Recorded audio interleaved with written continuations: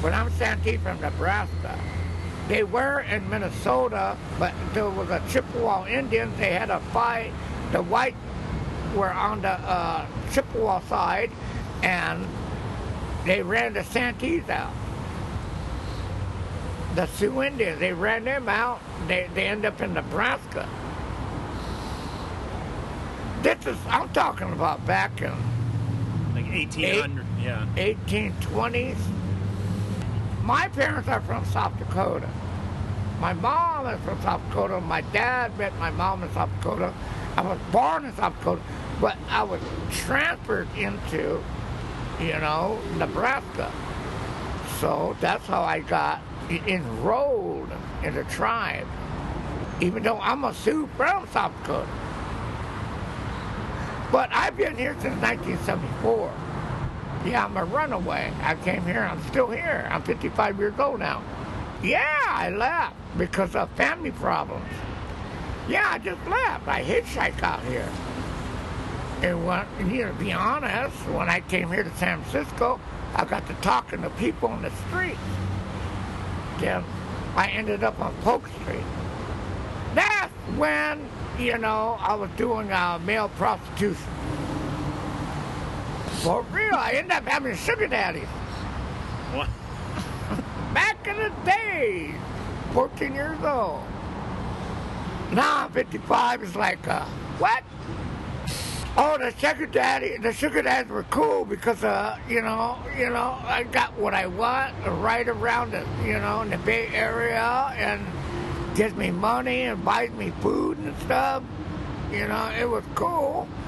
And I wasn't really doing drugs that much at that time. I was doing a little beer here because, he gave me beer to drink. He wanted me to drink beer, so I drank beer. His name is Geraldine. He drove a white, some kind of expensive car. BMW? He drove that. He's how he makes his money, he's a limousine driver. So, I'm talking about back in 78. I lived in the Tenderloin because I was on GA and they paid my rent. And they gave me like almost $200 every 2 weeks. But they paid my rent though. And then I got on SSI before I was 20.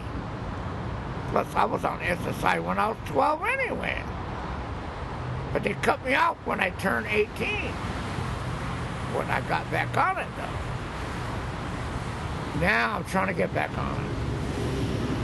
Right now I'm just on food stamps, $200 a month. In Nebraska, there's nothing there. The winter time is bad. It doesn't matter. Summertime is like, it's boring around here. All I see is corn and alfalfa. It's boring around here. I see white boys everywhere. I said, shit, I just went like this. Yeah, I knew I was gay. Fantasies, I grabbed the dress that I found, I put it on. My dad said, we find this dress. I found this dress, we'll give it to some girl. When he wasn't there, I put that dress on. I was going up in the hallway in the room, going up the hallway, spinning around with the dress. It was a pink one.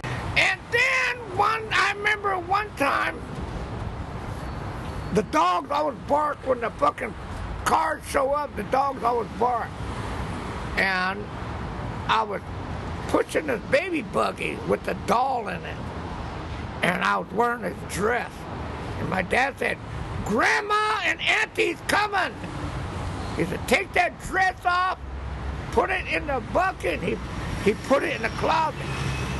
And I stood there looking at my grandma and auntie walking through the door. And I'm thinking about my fucking dress. I said, I hope they leave because I need my dress to put on. That's for real. I was like about, like about maybe 13 years old. I was thinking about my dress. I wish Auntie and Grandma would leave. I could put my dress on and spin around. You know, I love it when I go like that and the dress is like this. But you got out of there though at 14. Grandpa was sick, and Grandma and my dad, we went over to South Dakota to the hospital. I went up there and I seen Grandpa, and the sheet was off. I could see that they put something on his dick, you know, whatever, you know, and it looked like it was hard. And Grandma went over and put the sheet over him, you know, and I said, Dad, I'm going to the bathroom. I left the bathroom and I walked down. I took the elevator down from the 7th floor. I went out to the parking lot. It was snowing out. I just walked to the other end of the city, Yankton, South Dakota. And I just went like this. I hitchhiked and I went to Chicago to be with my friends that I know. Stayed with them. Oh, man. And life goes on from there because I ended up hitchhiking from Chicago down to fucking New Orleans and going down on Interstate 10 to LA to San Francisco, and I'm here still. I have been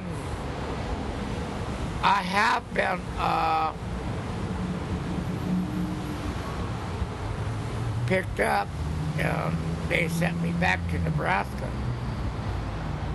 And when I went to Nebraska, you know, my dad says,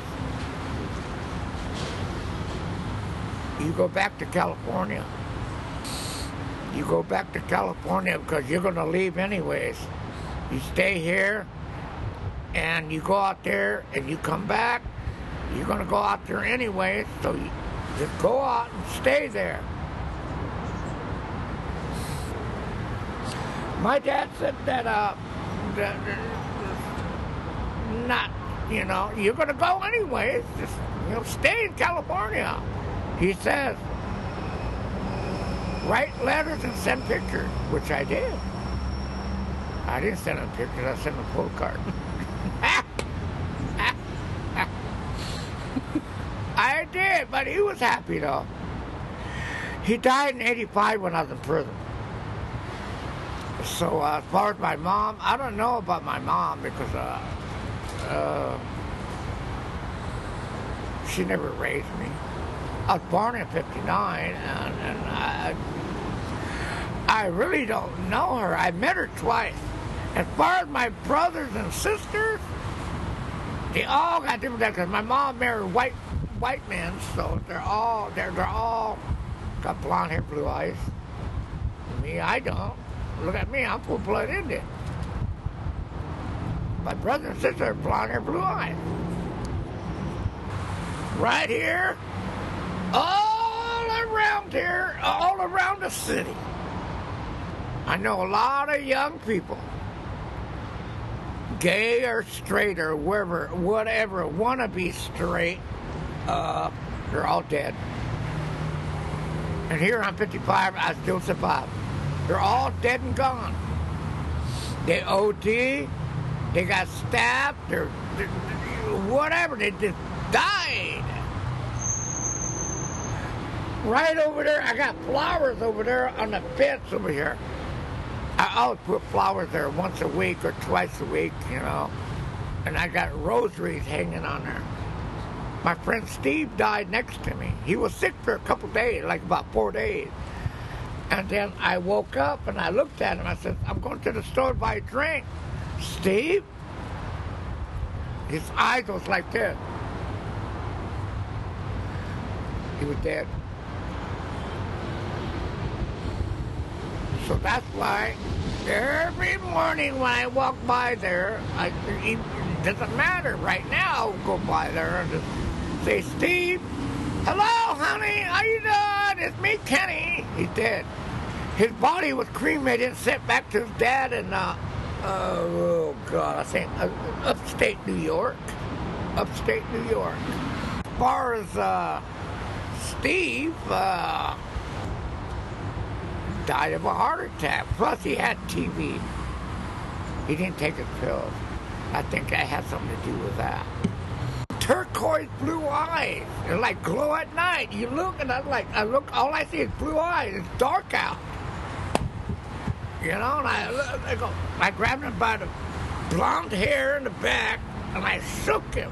Steve! No response.